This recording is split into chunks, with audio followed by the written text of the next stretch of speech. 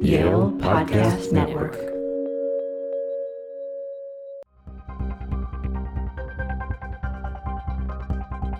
Today we're going to have on the show Iyad El-Baghdadi and Belabes Benkrada.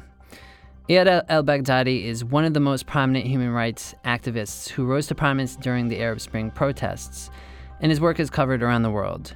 He is one of the top voices in the online Arab world and has been published at the New York Times, the Washington Post, and Foreign Policy, among other outlets.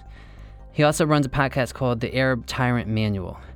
Iyad is a stateless Palestinian who was born in Kuwait and raised in the United Arab Emirates. He is now a political refugee in Norway. Iyad, welcome to the show. Thank you for having me, Mike. Belabes Benkrada is an Algerian-German social innovator and the founder of the Munathara Initiative, an Arab online and television debate forum that promotes the voices of youth, women, and marginalized communities in the Arab public. He was a recipient of the 2013 Democracy Award of the National Democratic Institute, and in 2016 became a World Fellow at Yale's Jackson Institute for Global Affairs. Belabes is currently a senior research scholar at Yale Law School. Belabes, welcome to the show. Thanks so much for having me, Mike. All right. Today we're going to be talking about the Arab Spring and its aftermath, the murder of Jamal Khashoggi, social media and technology in the Middle East, and more. So let's start off. Both of you have made extensive use of social media and modern technology to forward the cause of debate, to forward the cause of social justice, especially in the Arab world. Can each of you, maybe starting with Belabes, can each of you tell me a little bit about what you've done and your thoughts on how social media has contributed to your cause? Well, one of the ways in which I have used technology in my work to advance the mission that I care about is by using technology to lower the barriers for people to express their opinions on critical conversations about the future of their countries. Just like Iyad's work, my activism originated at the time of the Arab Spring in early 2011, and this is actually the first time we also met. And we saw that there was an opening at the time. There was an emerging public sphere in the Arab world, and people were, essentially emancipating themselves from imposed narratives. I found that incredibly powerful and started a debate forum that uses technology to radically lessen the barriers for people to enter debates and allows some of the most neglected voices of the Arab public sphere to be heard. So youth, women, marginalized communities. That is the way that we have used social media to advance our mission. All right. Iyad, can you tell me a little bit about how you also have used social media, Twitter in particular, but whatever you have drawn upon, and why these technologies or these social media have emerged? So I often explain the way or the reason why we use Twitter it was almost kind of by a process of elimination because it was the only outlet available to us at the time. We lived in the Arab world in countries that didn't really have a lot of press freedom. We didn't have access to traditional media, newspapers or magazines or television networks or something like that. And at the same time, we didn't have mature NGO laws. It's not like if you want to express your activism or express yourself, Twitter was the only outlet available to us. And that was initially why we kind of took to the medium immediately. And that's where this new public sphere kind of arose almost in one glorious moment out of almost nowhere. Right. And I was like, Belabes and I were speaking earlier, and you know how dictators are actually very good at separating people and playing people against each other and keeping people, within their communities and within their own societies kind of separated. And what really happened, before the Arab Spring, that's kind of how people hung out with their own group, like whether it's political group, socialists hung out with socialists, Islamists hung out with Islamists, but it was also on a nationality basis, on a tribal basis, on a sectarian basis. And then you have this glorious moment where everybody pours into the same space, into the same physical space and also in the same online space.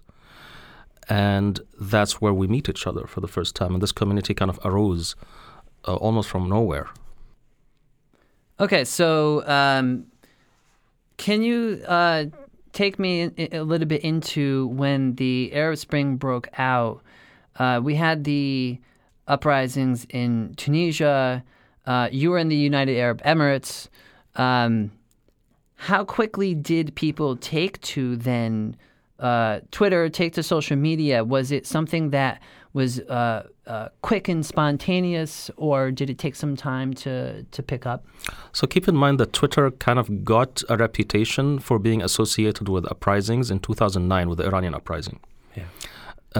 So it was already kind of thought of as a medium which is disruptive, but also a medium which is the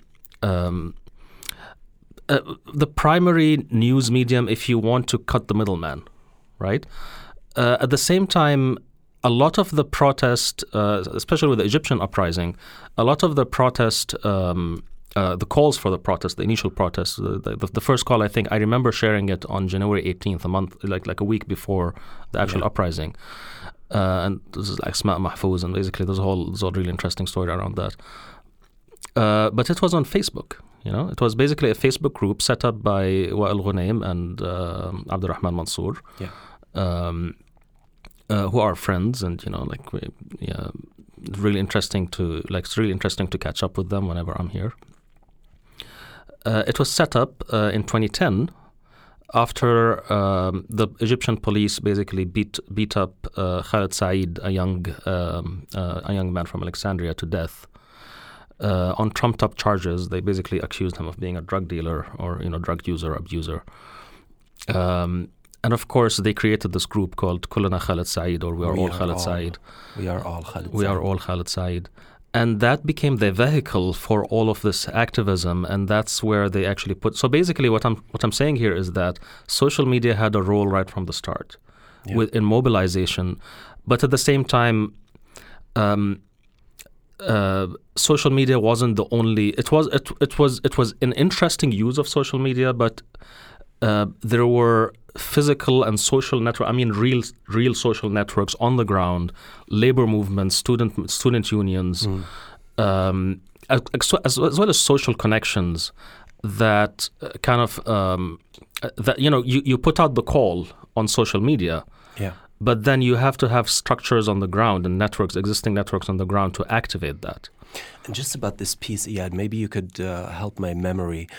Asma Mahfouz's famous viral video, how much do you think that contributed to people going to the streets on the 25th of January compared to, or Kullana Khaled Said, We Are All Khaled Said? So, I mean, it's difficult to answer the question because people basically have two stories here. Mm-hmm. Because after 2011, there was a lot of euphoria about how social media is going to change everything. Social media is going to basically be a power for good. Yeah. And 2011 being the beginning of the Arab Spring. Exactly. So actually, I mean, I would say 2009 with the Iranian uprising, really. Yeah. So there was this euphoria, and then it was kind of validated in 2011 with the Arab uprisings. Right. And in 2012, there was a huge growth in the use of social media in the Middle East. So, if you actually look at the statistics, the biggest growth in using social media and people going onto social media happened after the Arab Spring, not before it. Right. 2012 was a pivotal year in that case. I think it was. I'm not sure if I'll be quoting the right statistics, but I think in 2012 the region crossed global average when it comes to internet connectivity. I think it was 2014, if I'm not mistaken. Yeah. But it was after. But so you Arab see Spring. basically that kind of surge actually happened after the Arab Spring. Yes. So there have been many researchers and even many academics who are cautioning against attributing too much to social media. Right. But personally, because my experience was on social media, I tend to have maybe a more romantic view of the role of social media during that time, at least.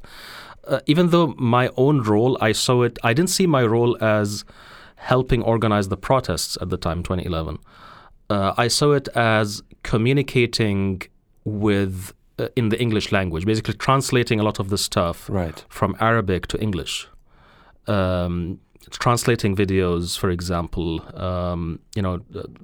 kind of giving context to what's happening, and that's when basically I started to build an audience, which is both. So a lot of my audience, this basically continues to be the breakdown kind of my audience. You have Arabic speakers or Arabs who can access the English language, and you have English-speaking Westerners or a global audience who want to understand or want to access information about the Middle East from a voice from the Middle East. Yeah.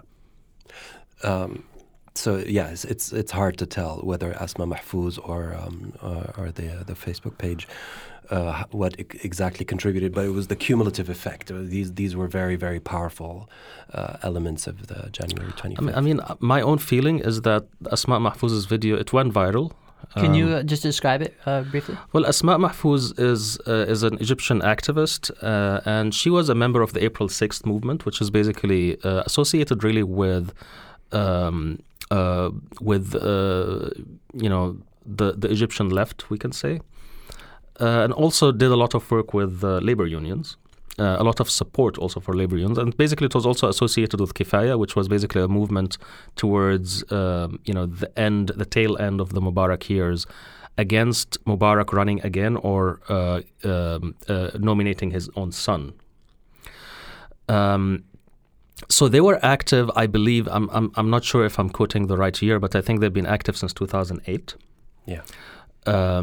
And it was actually a very small group. They used to have protests, and Asma would say that there would be more security forces than protesters at these protests. And people would look at them being beaten, being, tear gas, etc. And they'd look at them with pity, They're like, look at these poor, idealistic kids. So when they converged on Tahrir Square on January 25th, and January 25th is actually Police Day in Egypt. And Abdurrahman Mansour was actually the guy who suggested the date. And he's like, why don't we actually call for protests on that date? Because it's actually a day in the middle of the week, I believe, which is a day off. So people have the option. They're not missing work that day, right? And I think it completely blew everyone's mind. It completely exceeded everybody's expectations when they thought it's going to be another one of those protests where there's actually more security forces than protesters. Right. And then, it was, enough protesters to completely fill the streets and completely overwhelm any expectation or any ability, let's say, of the security forces. And of course, 3 days later on January 28th, it was, I believe, a Friday. And that was the day when, like, on January 25th, we that's when I started tweeting, on January 25th. But it didn't really click that this is a revolution. This is a large protest, but not a revolution, right? It was really on January 28th that, oh my God, this is a revolution. This is when the security forces were overwhelmed. They tried to suppress the protests and they couldn't. And that's when we started to see street sellers, housewives, old people, children in the street. This wasn't a political elite anymore. This is a popular uprising. Right. Yeah. So Asma's video came out on, I think I shared it on January 18th. Yeah. And she was basically calling people to join her. She's like, I'm going on January 25th. Come with me. To Tahrir Square. And she's basically saying, she was basically trying to do her own counter narrative. So it's kind of like, like Egyptian society tends to be quite conservative, socially conservative. He's like, if you think that I'm a woman and I'm a girl and I shouldn't be at these protests and I'm endangering myself by, standing in front of the security forces, be a man and come protect me, And I like that part. So, and I ended up translating it into English. I basically gave it subtitles. I think I did that. I don't remember the date. I think towards the end of January. I think it went viral on beginning of February or something like that. And I remember going to sleep and waking up and it had like 250,000 views. Yeah. And it's I think my translation of that from Arabic to English is now the standard translation in many books. So let me ask, if you're using something like Twitter, I mean, my experience in South Africa when we were doing university protests and shutting down the universities and actually making an actual, or putting those with power in an uncomfortable position to the extent that police forces are now showing up. They're not shooting to kill, so it was very different. But at the same time, things can get intense, right? And they can get a little scary. And one of the things that I noticed as I went along with these protests is that the perception and understanding of what it's like to interact with forces of repression, forces of violence, changes your outlook. You learn things about surveillance as you go along. You start to become more cognizant of the possibility of infiltration. How has the use of social media been something that in the Arab world people have learned about and evolved as those with power can also, I mean, look, if you're making a public post, for example, anybody can see it, right? And so people have to learn that, but there can also be infiltrators. How has the act of learning how to utilize social media in the face of these kinds of threats unfolded for you? Well, in 2011, the systems of oppression, the dictators basically were not ready. And to be honest, we surprised ourselves. We surprised everybody. Like, we didn't know that we're going to have an Arab Spring. And to be honest, we didn't even know what to call it. I mean, right now people call it the Arab Spring, and there's a lot of debates about like what do we call it. That wasn't very important for us. So we found ourselves in this position where we're actually using the technology because that was the only choice we had. Like, we didn't have any other way to organize across borders at that time and to communicate with world media and to like put videos, for example, online saying that this is what's happening on the street. We didn't have any other option. So in a sense, I'm kind of comparing it to people, for example, in like stateless people, for example, who use Bitcoin because they can't have a bank account. Or they use basically PayPal, for example, because they can't have a bank account, or even people like people who use mobile phones because they don't have a landline in their village. In a certain way, we actually were forced to use technology, and that's why we had to learn very quickly. But as I said, in 2011, the dictators were not ready. They were actually taken aback, and I think it took them a couple years before they organized their counter-narrative. And that's when they started to, for example, pick up people for Facebook posts. But then they also started to, create their own troll accounts and bot armies. And, we're talking about this now with the Saudi troll armies after Jamal Khashoggi's death. But they actually started in 2013. And we have been unfortunately, we've been warning against it since 2013, and it's kind of both a validation but also incredibly frustrating that it took 5 years and all of this damage before we're taking seriously on that. So maybe explain, Iyad, to listeners what happened after the Arab Spring. We had 2013 was a pivotal year. What happened, and maybe segue from there into your own story and what happened to you in 2014. So I think that the peak year of the Arab Spring was probably 2012. This is when we had kind of an intermediate period where, of course, at the time, we were seeing some of the uprisings becoming militarized. Like, for example, in the case of Syria. Syria wasn't as bad, not nearly as bad as now in 2012, but still it had already become a civil war. But especially in Egypt was that big country that we always thought if Egypt becomes a democracy, a functioning democracy, is going to change the entire region because it's 100 million people, second biggest Arab economy. and it has that historical and political and cultural weight. And that's a country that, if it gets up on its feet, can completely change the regional order. And so my involvement at that time was mostly with Egyptian activists and within the Egyptian sphere. And of course, some of the finest activists, some of the finest people I've ever met. In 2013, of course, at the time, we started to feel that there is this, when I said earlier that we kind of poured into the same square at once, and suddenly everybody's meeting everybody. Everybody's meeting and realizing that, there are so many people of so many different, like there's such a wide spectrum of different kinds of people in the society that we never actually interacted with at this level before. People react in two different ways. Either they react by becoming more polarized because they don't like it. They don't like that, there's so many different people. Or people embrace the diversity, right? In 2012 in particular, because of certain, I would say, really grievous mistakes, especially by the Islamists in Egypt, the Muslim Brotherhood, there was an increase in political polarization. It was really reaching catastrophic levels. And I remember right now, when I go back and read my tweets from 2012, a lot of it is very alarmist. A lot of it is like, a catastrophe is going to happen. This is not going to end well. And in fact, in late 2012, there was those clashes in November, which in Arabic we call it al-Ittihadiyya clashes, which is basically an area in Egypt, in Cairo.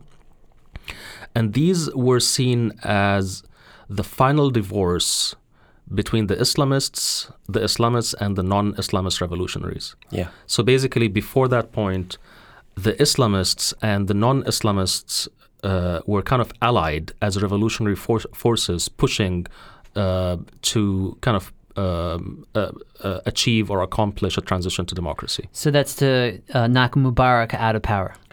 Not just Mubarak, because by then we realized that it's not just Mubarak. We realized that Mubarak is simply a figurehead and a representative of a system, and that the real ruling establishment in Egypt is the Egyptian army. And we realized that they still have the power to, they still hold the reins of power, because at that time there's something called the Supreme Council of Armed Forces, or SCAF, that took over power because there was this period where the constitution had to be rewritten, elections had to be like there was no official president at the time, so someone had to take the reins of the country, and it was basically the armed forces. At the time, the Muslim Brotherhood thought that it is strategic for them to work with the army, with SCAF, and it ended up very bloody with clashes, and that was basically a moment of divorce when the non-Islamist revolutionaries started to see the Islamists as not allies. Yeah. The Muslim Brotherhood particularly, let me not say all Islamists, but the Muslim Brotherhood particularly, as not allies but opponents. And of course, it reached the peak with 2012 was also when we had the elections. The Muslim Brotherhood basically fielded the candidate. Initially, they said they're not going to field the candidate. And then they changed their mind and they fielded the candidate. We had the first round of elections where we had 5 different candidates, and they were not so... It wasn't like at the time, I think the highest percentage was 24%. So it wasn't exactly like one person or one candidate was dominating the scene. They were basically neck to neck, like 5 of them, and but there was also others who were not, like, they basically were not competing. So there was a lot of bitterness at the Muslim Brotherhood for fielding a candidate, and then we had this almost tragically comical situation where we had in the second round of the elections, we had Morsi, who is the representative of the Muslim Brotherhood, and we had Shafiq, who is actually the last prime minister of Mubarak. So it's almost like we have almost a choice of between a Muslim Brotherhood candidate and a representative of the regime that the Egyptian masses have just gotten rid of. And of course, in that case, it was a difficult choice for a lot of people. A lot of Egyptians did not really want the Muslim Brotherhood, but they still voted because for them it was the the least bad option, I guess.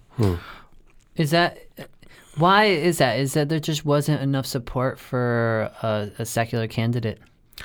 No, I think that honestly, I mean, now in retrospect, I think that a lot of it was the electoral system itself. I mean, it was first past the post, which is, I think, a terrible way to have elections in a highly polarized society right after dictatorship. I think that had we had more of a proportional representation system, or more of a, kind of a,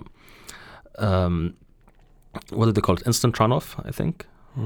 I think Mohamed Morsi won by 52%, right? Like, it was very close. It was very, very close. And the fact is that, and I wrote an article for Open Democracy at the time, because I was tabulating the results at the time. Like, one of the many campaigns I did was actually tabulating the results of the elections live as they were going on. And I remember it's like I had 30 hours, of no sleep, and just focused on that. And I remember saying that it was really the first round of the elections were more interesting than the second, because the first round actually gave you more of an insight into the ideological spectrum in Egypt, because you had 5 candidates, and you can kind of no Islamist is going to vote for Shafiq. When there's two, when there's Abdel Fattah and Morsi, they're both Islamists on the ballot. At the same time, no secularist is going to vote for an Islamist. So you can basically kind of try to assess where they stand. And it was even. It was almost like a third. Yeah.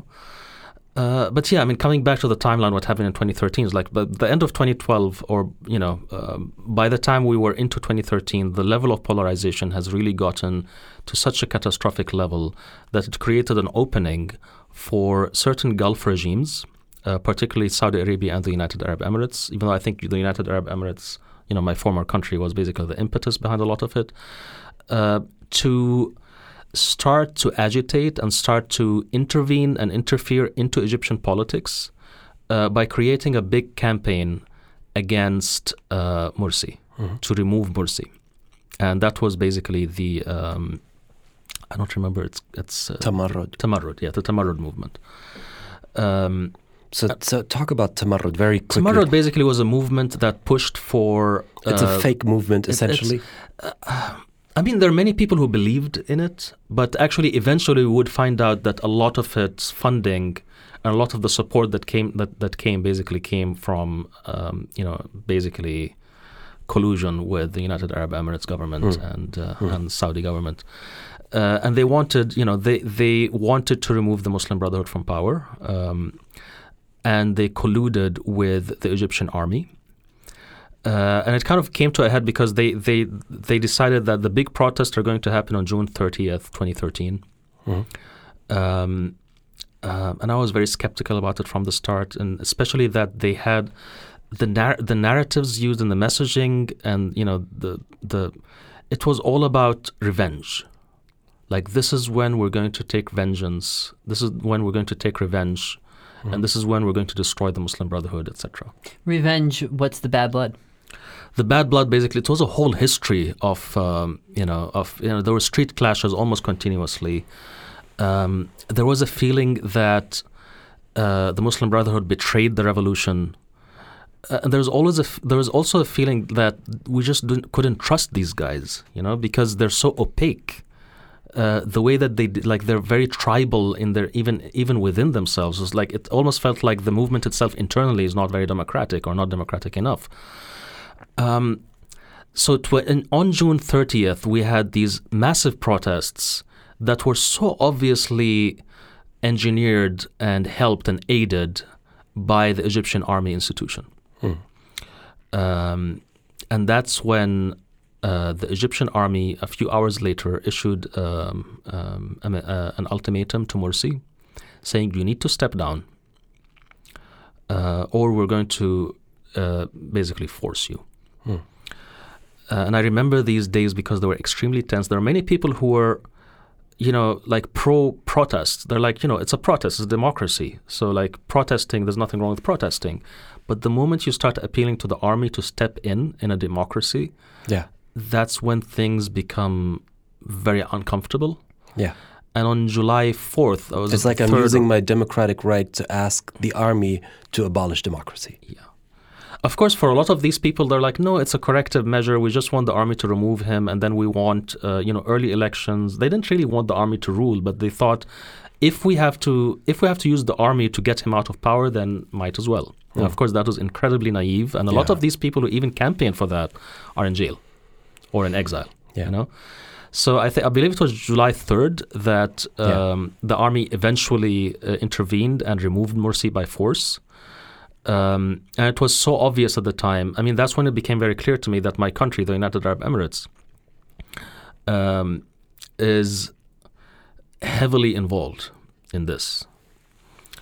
And the period after that was very gray because on the one hand we were thinking, what they promised at the time is like, yeah, there are going to be early elections. We're going to basically, it's just a corrective measure. We're going to vote on a new constitution and we're going to do this right, And of course that's not what happened. And in August, I believe that the week that the Arab Spring died, or the week that basically turned it from spring to like the most desolate winter ever, was between the 14th and the 21st of August, 2013. It was a week that, 14th of August, we had a very traumatic event in Egypt, the Rabaa massacre. That's when the Egyptian army tried to clear out, or basically cleared out, 2 protest camps of supporters of President Morsi, who are, most of them were Muslim Brotherhood, but they're also sympathizers with the Muslim Brotherhood as well. Of course, by force, and ended up killing up to 1,000 people in 5 hours. A lot of our friends were, either covering the event as journalists or actually at the events. It was the largest peacetime killing in modern Egyptian history. Yeah. A week later, that's August 21st, we had the Ghouta massacre, and that's when Assad gassed his own people in Ghouta, which is basically one of the neighborhoods of Damascus, killing again over 1,000 people. And crossing Obama's red line. And there was absolutely no response from the world to either. There was basically just hand-wringing, and it was very clear to us that we're on our own. And it was also very clear to us that we know exactly what happens next. The jihadists, their narrative comes on top. And it was only a few months later, less than a year later, when ISIS had a caliphate. Yeah. So, and we still haven't talked about your particular story, but we'll come back to that, I guess, Mike. Sure. So, all right. So we had Iran, 2009. We had rumblings in Egypt, and then 2011, Tunisia was a kind of watershed moment. And that then, the example then spread to other places. That includes United Arab Emirates. Well, it was 20 there's 22 Arab countries, right? Or, countries that are, part of the Arab League. And 20 of them had some kind of mass protests. Yeah. The United Arab Emirates and Qatar were the only 2 countries that didn't. There were some protests, some activities, but it didn't really escalate to the point of saying that it's a protest movement.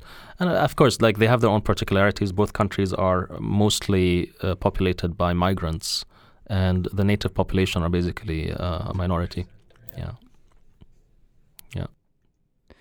Yeah, and so you had mentioned Obama. I know in Egypt, Obama, the year before before Mubarak was ousted, Obama was there kind of praising him, right? At least on very friendly terms. And, you mentioned that in Egypt, other countries get involved. You mentioned Saudi Arabia. What has, in your view, been, and then you had mentioned Syria as well. What has been the role of the West? What has been the role of the United States? Many people have made the argument that the United States' role in the Middle East has been geopolitical, that the invasion of Iraq in 2003 was basically based on lies about weapons of mass destruction. The argument shifted to democracy, but there's a lot of hypocrisy in that. But even moving back, you have an old alliance between the United States and Saddam Hussein during the 1980s. You have the meddling into the affairs of Iran in the 1950s. You have a very inglorious history of Western involvement there. So now the Arab Spring comes along and really explodes in 2011. What has been, in your view, the role of the United States in the West? Well, I'm going to take you back to 2009, actually, rather than 2011. In 2009, Obama gave his now famous or infamous Cairo speech, which now, in retrospect, I see as a huge occasion. And that's when Obama basically came to Cairo to speak to the Muslim world. And he spoke about, shared values. He said that we want basically a reset in the relationship, and we want to build a relationship based upon common values and common interests. And that was incredibly powerful to see an American president. Like you just summarized the the history of American involvement in the region and how destructive it has been. And no wonder, the region has been very, very anti-American, right? Yeah, there's been a lot of support also for religious extremism. Yeah, and I actually just finished writing a book about this very topic. We call it the vicious triangle: terrorists, tyrants, and the West, and how they basically kind of play off each other. But yeah, so it was astounding to have a U.S. president have that humility to come to our turf and to speak to us and to say, so he didn't actually say we're sorry for the Iraq War, but he almost did, Yeah. And it was such a huge letdown to see what happened or what decisions were taken by the Obama administration after that. Because the Obama administration, 2008 to 2016, you have these two historical opportunities, the Iranian uprising in 2009, the Arab Spring in 2011. And it was such, we were talking about this earlier, Bilal Abbas, and the people who follow me on Twitter know that I have been very critical of Obama. But at the same time, it's because we had these expectations set by Obama, right? Like for example, with Trump, we don't actually have any expectation. And when you don't have expectations, there's no disappointment, right? So a week after the Cairo speech, that's when the Iranian uprising started. And you know what those protesters were saying in the street? They were saying, Obama, you're either with us or you're with them. Because Obama's 2008 presidential campaign actually influenced the 2009 Iranian elections. So basically the candidates in 2009 in the Iranian elections, even though we say it's a selection, it's not an election, it's not a real election in the classical liberal democratic sense, but they tried to emulate Obama's narratives, right? And of course, there was a lot of international outcry over what happened, what the Iranian regime basically did after that, all the killings and arrests, etc. But actually, it was a low-level uprising continuing till 2011. So, like when the 2011 uprisings in the Arab world happened, there were still sporadic protests. In fact, there were protests in Iran in solidarity with the Arab Spring, right? And this is something that's incredibly important to note right now with like the whole thing about Arab versus Iranian, Sunni versus Shia, to see that there was a moment where we stood in solidarity with each other. And when Iranians protested in solidarity with the Arabs, right? So the real letdown really, I believe, came... of course, in 2011, I felt that there was a period initially, because as you know, Mubarak was basically a Western ally, one of the most important, kind of one of the linchpins of the regional order. We like the Egyptians used to call him the fourth pyramid, right? And to have him removed like that, I believe it put the American administration on the spot. Like, you have to pick the right side of history over here.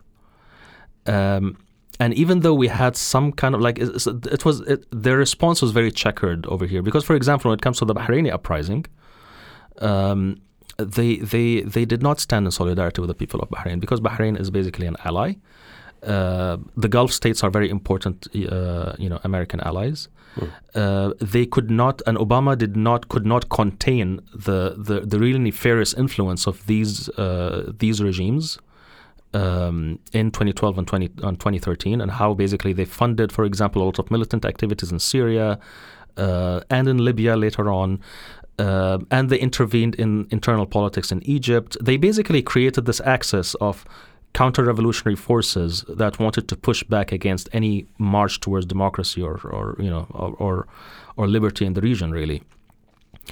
But I think the pivotal moment, really, of the kind of make or break moment was that week in August 2013, right, when the Obama administration failed to hold the Egyptian army to account.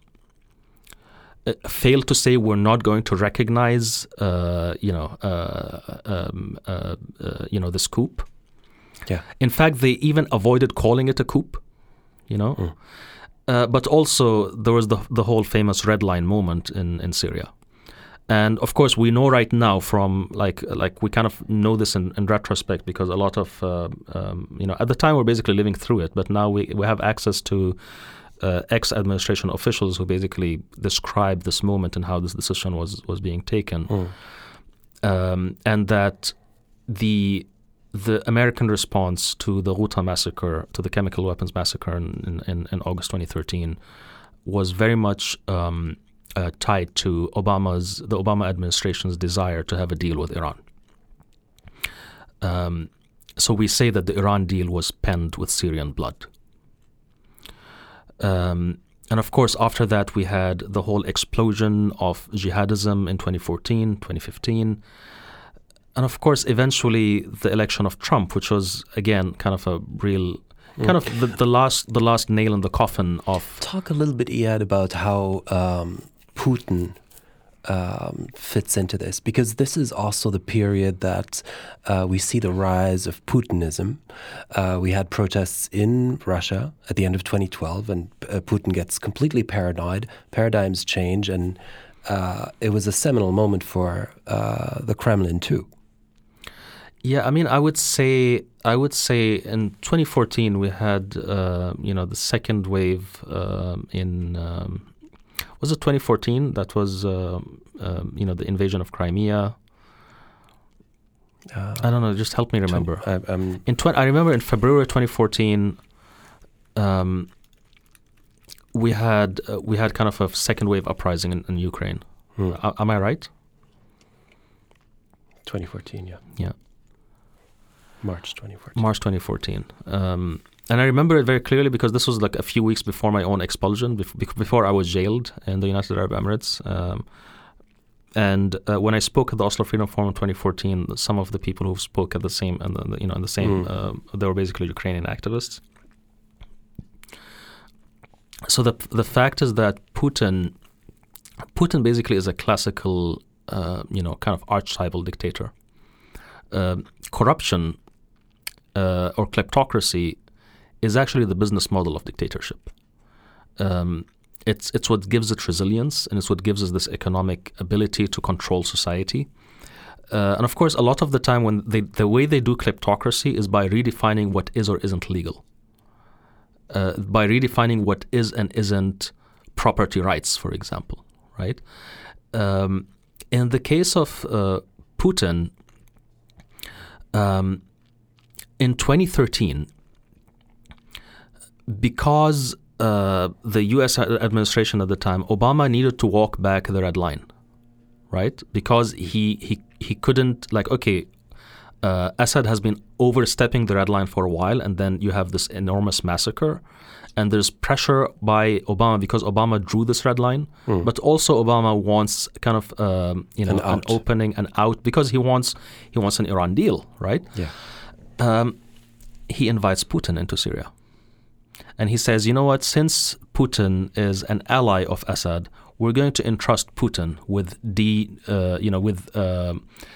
removing Assad's. He's going to be the guarantor for removing Assad's chemical weapons, and we know that didn't happen, of course. Of course, yeah.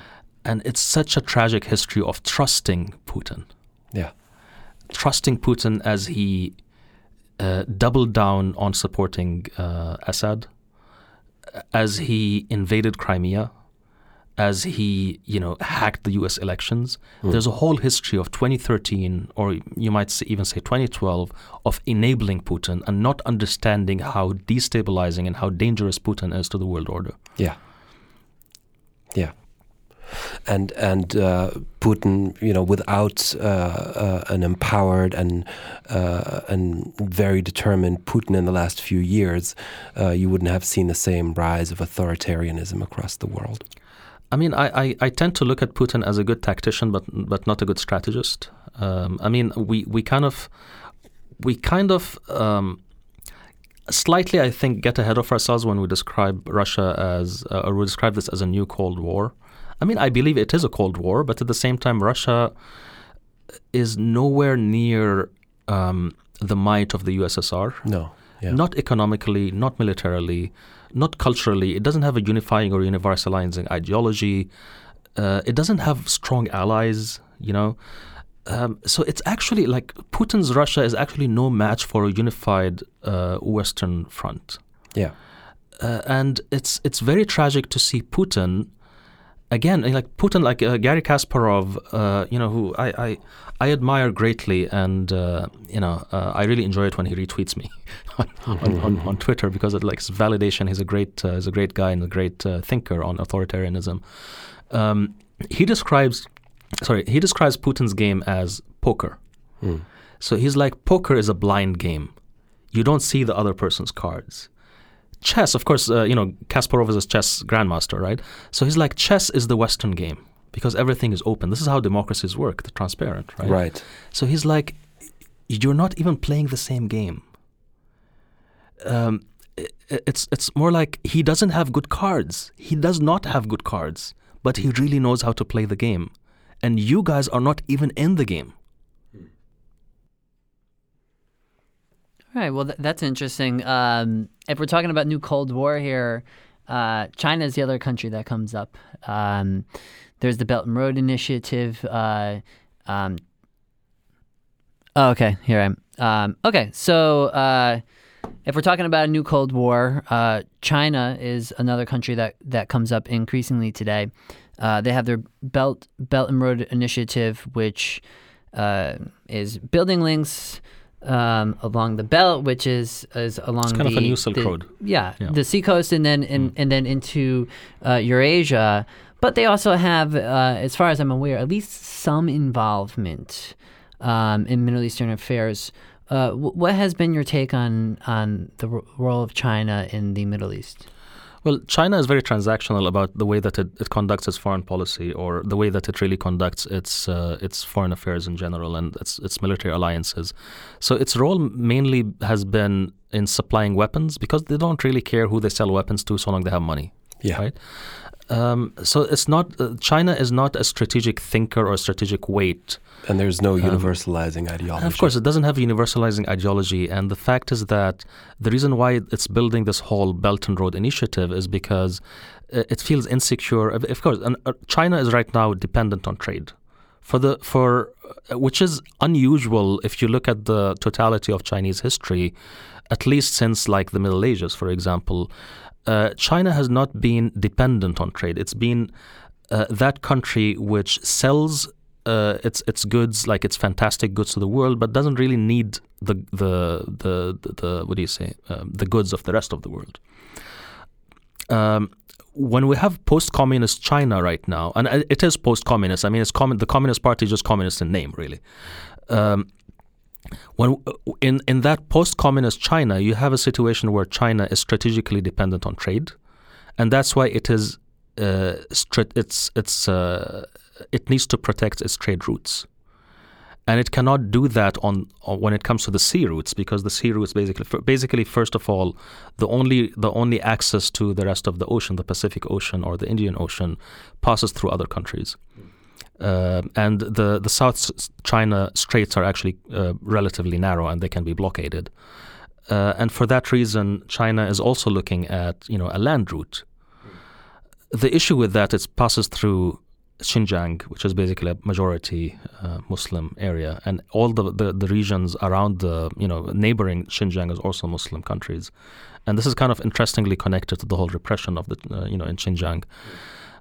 So what I'm saying here is that China actually is not as strategically advantaged as we might think. China does not have a universalizing ideology. It can be an economic powerhouse because, again, 1.3 billion people, right? But I mean, India has a lot of people too, right? And we don't compare it. China seems to be the big other power. Right? It's because it wasn't. It's always stood in opposition to the West, while India had a warm and more or less a friendly relationship with the West. India never defined itself as an anti-Western power, and of course, it's also the fact that India is nominally a democracy, right? Of course, they're having their own populist moment in India, but it's a democracy. It's the world's largest democracy. So that's why we get nervous about it. There's also the fact that China seems so opaque to a lot of us. India, Indians basically speak English. You access their public sphere, and you can actually get a good read on India, right? And you have Indian intellectuals explaining India to you, right? China feels opaque to a lot of us. But their involvement, coming back to your question, basically, what is China's involvement? It's very interesting that there's two important points here. First is that China is cited by dictatorships in the Middle East as a model to be followed. Like, you can actually have a country which has an open and thriving economy with no political rights, right? So that's their first interest in the China model, which is kind of a Western dogma. Yeah, I mean we can talk about that too. The second real interest is that they're always wondering, if the West dumps us, where do we go? Do we go to Russia? But Russia is an ally of Iran, right? And the Iranian regime is basically our opponent in the region. So they're almost thinking that, can we invite China to become the next regional power? I don't think China's interested in that. China's interested in trading and protecting its trade routes and basically making sure that it has open markets for its own products. I don't think it's interested in playing superpower. Yeah, and I mean, China being opaque is interesting because I was talking to a family member of mine, and I said it's almost like Wakanda for us, right? In the West, it's like, holy cow, there's this giant, technologically advanced society that has its own, richly developed, areas. They have their own internet. They have their own internet. Yeah. They have their own tech products. And if you want to even try to go to some of these websites online, you have to read their language, right? So you can't even just go there. You won't even understand the metaphors and the cultural layers and stuff. So it seems so inaccessible, right? Yeah, and so at the same time, talking about China as a model, getting back to tech for a second. One of the things China has done is it's firewalled its internet, and that's also had an economic benefit for them in the sense that it's almost like trade protectionism, right? So if you look at other authoritarian states, there must be some enticement to kind of say, hey, what has China done here? How have they pulled this off? Maybe we should follow the China model.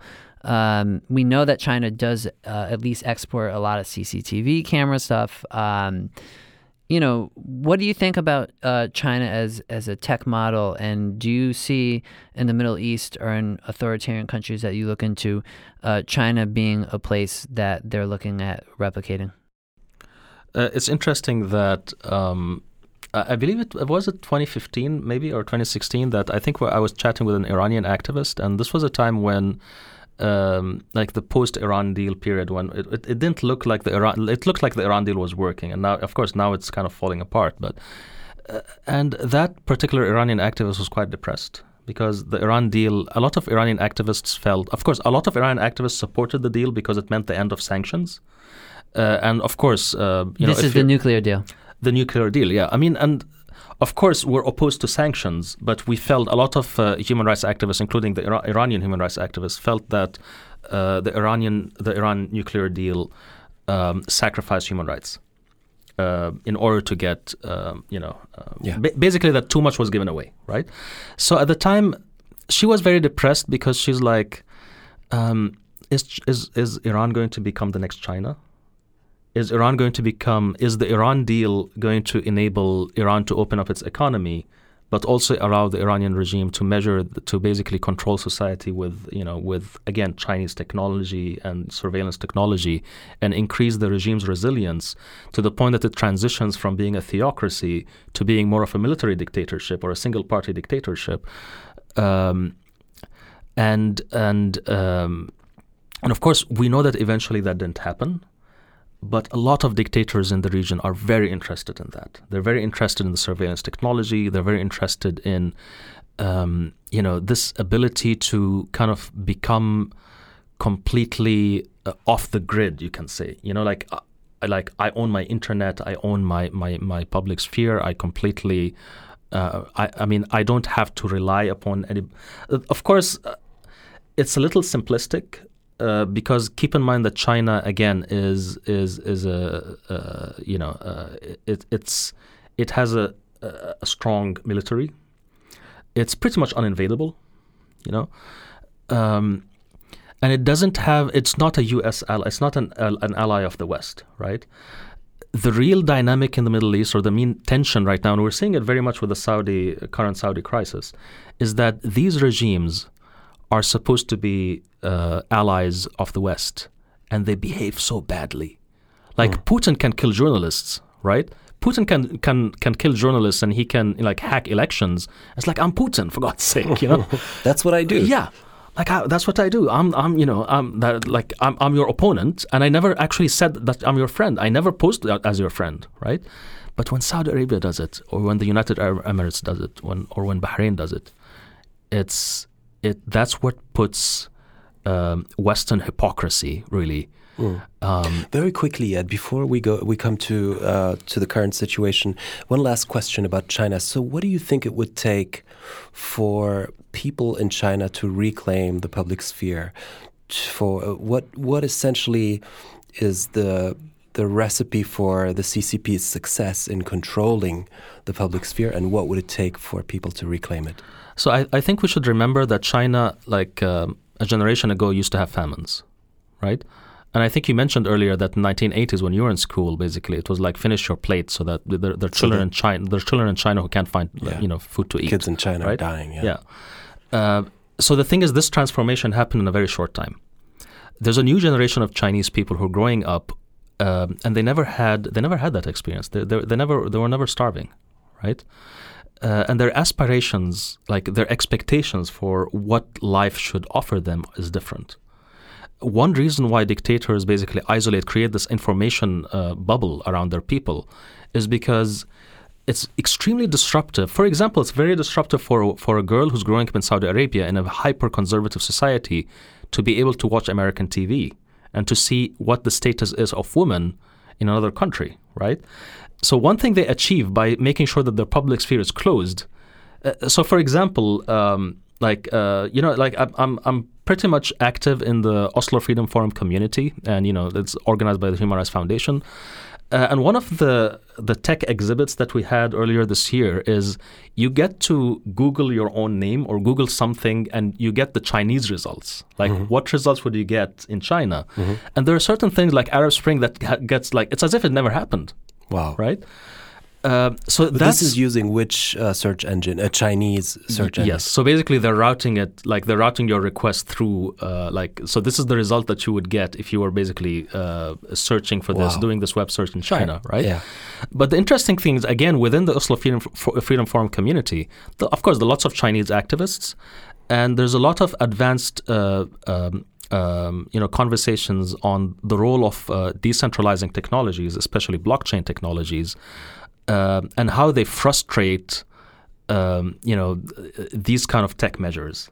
Now, I believe that there are certain technologies which actually favor the individual versus the state, such as decentralizing technologies, such as blockchain.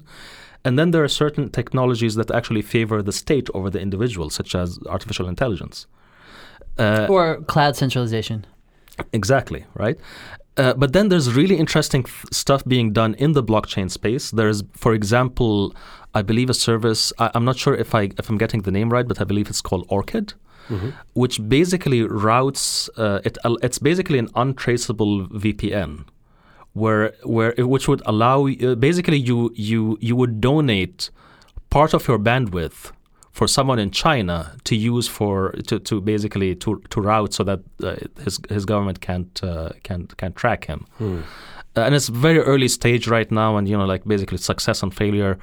But there are lots of technologists who actually believe that through these kind of technologies, you can open up the Chinese, public sphere. Basically, you can open up the Chinese internet or allow people in China to access stuff that they otherwise can't. I should note over here that I believe the reason why the current Chinese leadership has to be more repressive and more centralizing is because they rule over a population which is far more sophisticated than the population they ruled 50 years ago or even 20 years ago. And that's why they need to be repressive to hold this together. And they need to be increasingly repressive going forward. So what does that mean for the 20s, for the 30s? That's the open question here. Are we going to look back at China as a vindication to this model, this whole idea that you can actually have a thriving and open and liberal economy without having any political rights? Or is something going to happen, some breakage or some event which kind of validates the liberal idea that says that you can't actually have an extractive political system. So you can't have an inclusive economic system within an extractive political system for too long, and it's kind of incompatible. Right, and plus they're also very gung-ho about big data, about AI, pushing forward full speed ahead, right? And to me, my personal opinion on that is that it's just as in China, also in the United States and everywhere else that's trying to go ahead with this, that it seems to be problematic, or not seems to be, it is problematic in the sense that all this big data suffocates human rights and it's, I don't like calling it just big data, right? I usually, when I'm writing, call it big data surveillance and so on.